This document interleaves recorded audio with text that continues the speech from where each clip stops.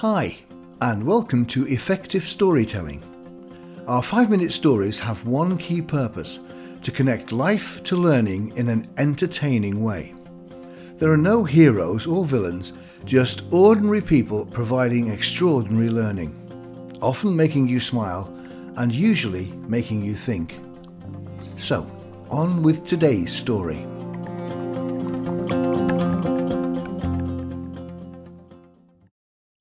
Hearst Castle. Some years ago I was on the west coast of America, driving from LA to San Francisco, and decided to visit Hearst Castle, the legendary home of Howard Hughes. I had to book my visiting time in advance and park some way from the castle, where I was met by 2 guides who would take us to the castle by coach. There were about 20 of us in the visiting party, and the guides started their briefing by passing round brown paper bags and insisting people put fruit, cigarettes and chewing gum into them. My thoughts at this stage were not particularly positive. I'm not fond of organised group tours. I much prefer to wander around in my own time and space. Things did not look good. We were taken by coach to the castle, and as we offloaded, we stood in the main forecourt and had a second briefing, which completely transformed my expectations. "Firstly," said one of the guide, "about photographs." My heart sank. I loved taking photos and knew the castle was very photogenic. "Take as many as you want, where you want, how you want.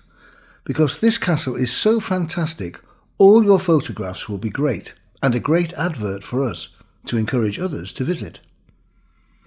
"We're here," said the second guide, "to take you through the castle so you don't miss anything. We're also here to help in any way. We are not like typical guides elsewhere. We will not stop and say our piece in any of the rooms, but we will be happy to answer any questions you might have. In fact, that's the only way you'll get information from us. We're pretty sure that between us, we know everything there is to know about this place, its history, its objects and its occupants. But you never know. You might catch us out." And so off we went into the first room. Everyone gazed around in silence. One guide was at the front of our group and the other at the back. The one at the front said, "Any questions?" Silence. So off we went to the next room. "Any questions?" Silence. Then someone asked, "So where are we now, and what was the previous room called?" And so we were off and running. The whole visit was a joy. Everyone got involved, asking all sorts of questions, and as the tour progressed, the questions became less and less conventional, almost a contest to see just how much the 2 guides knew. It was almost like a moving quiz show with 2 mastermind experts whose specialist subject was Hearst Castle and its times. 2 of my questions were: "Is that centrepiece on the table silver?" Answer: "Yes, it's Georgian, weighs 10 pounds and was given to Howard Hughes as a gift by Winston Churchill."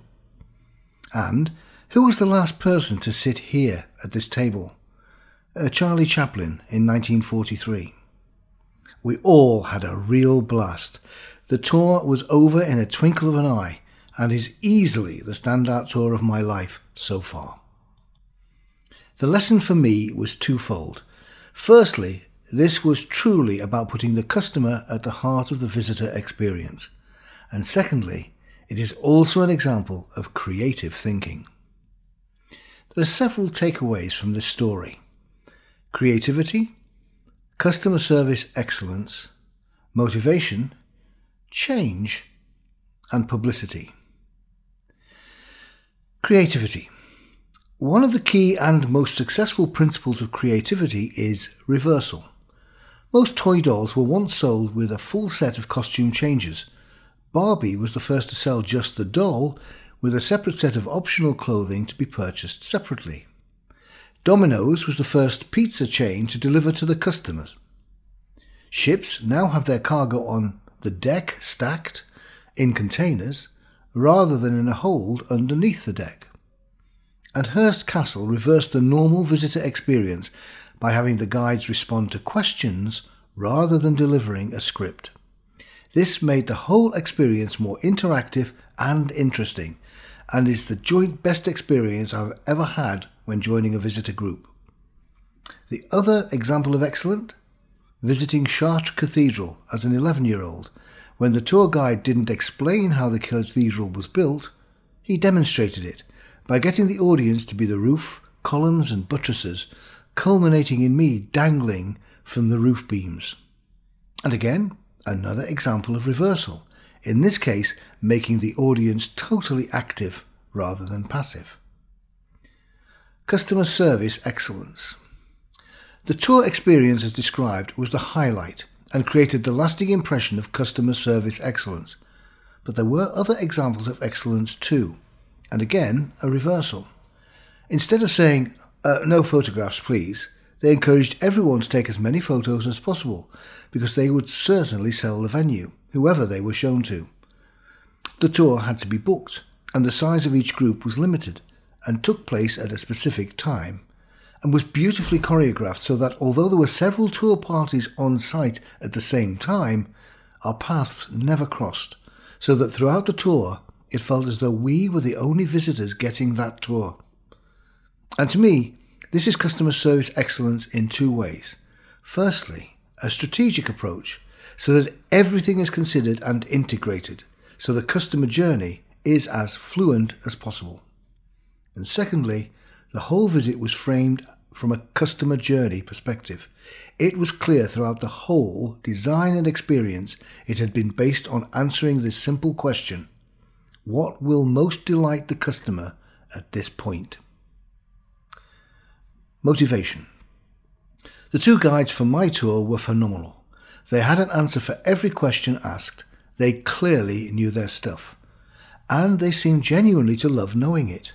Not in a show-off way, but simply by building a reputation of being impressive, in this case through knowledge. But they weren't just dry reciters of facts and figures. They usually added interesting tidbits and stories to embellish the question, which inevitably led to a follow-up question. For example, when I asked about who was the last person to sit in that chair, others in the group asked about who else was in that meeting and where they had sat, and then someone asked about what they did after the dinner, and so on and so on. And without it ever being anything other than fun, it was clear that both the tour guides prided themselves on the quality and quantity of knowledge they had. And if one had answered, but the other had something to add, they would add it. So there was almost a sort of friendly competition between the two guides. They were clearly motivated by knowledge, their skill set, and their desire to pass it on in an entertaining way. Change. I was not the only one surprised by the way the tour was conducted.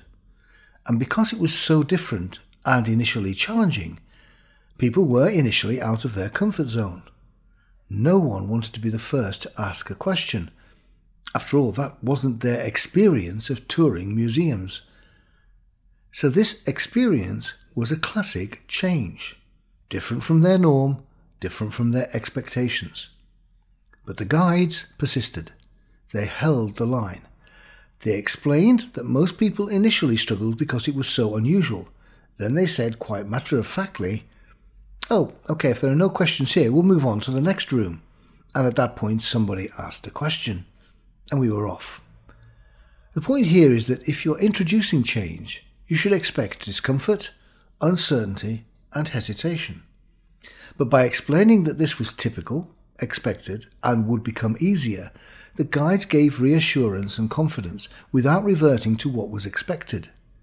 In other words, they held their nerve. And of course, had plenty of previous experience to know just how to manage this challenging change. Publicity. Hearst Castle is an amazing site. There are wow factors at every turn. It was visually stunning.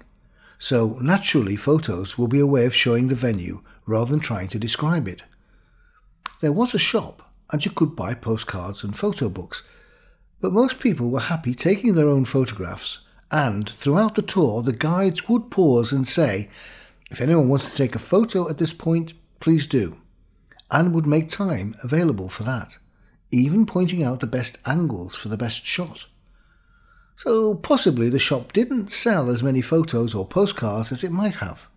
But there's no doubt in my mind that personalised photos from everyone in the group will be shared with family and friends with perhaps more storytelling than would occur with anonymised and mass-produced products. Remember, you can search lots of stories at effective.vision/storytelling. Browse over 50 themes to find the perfect one. You'll also find transcripts and downloads of every story. And of course, if you enjoyed listening, please share and remember to subscribe. And if you have a story you'd like to share, please email us hello@effective.vision.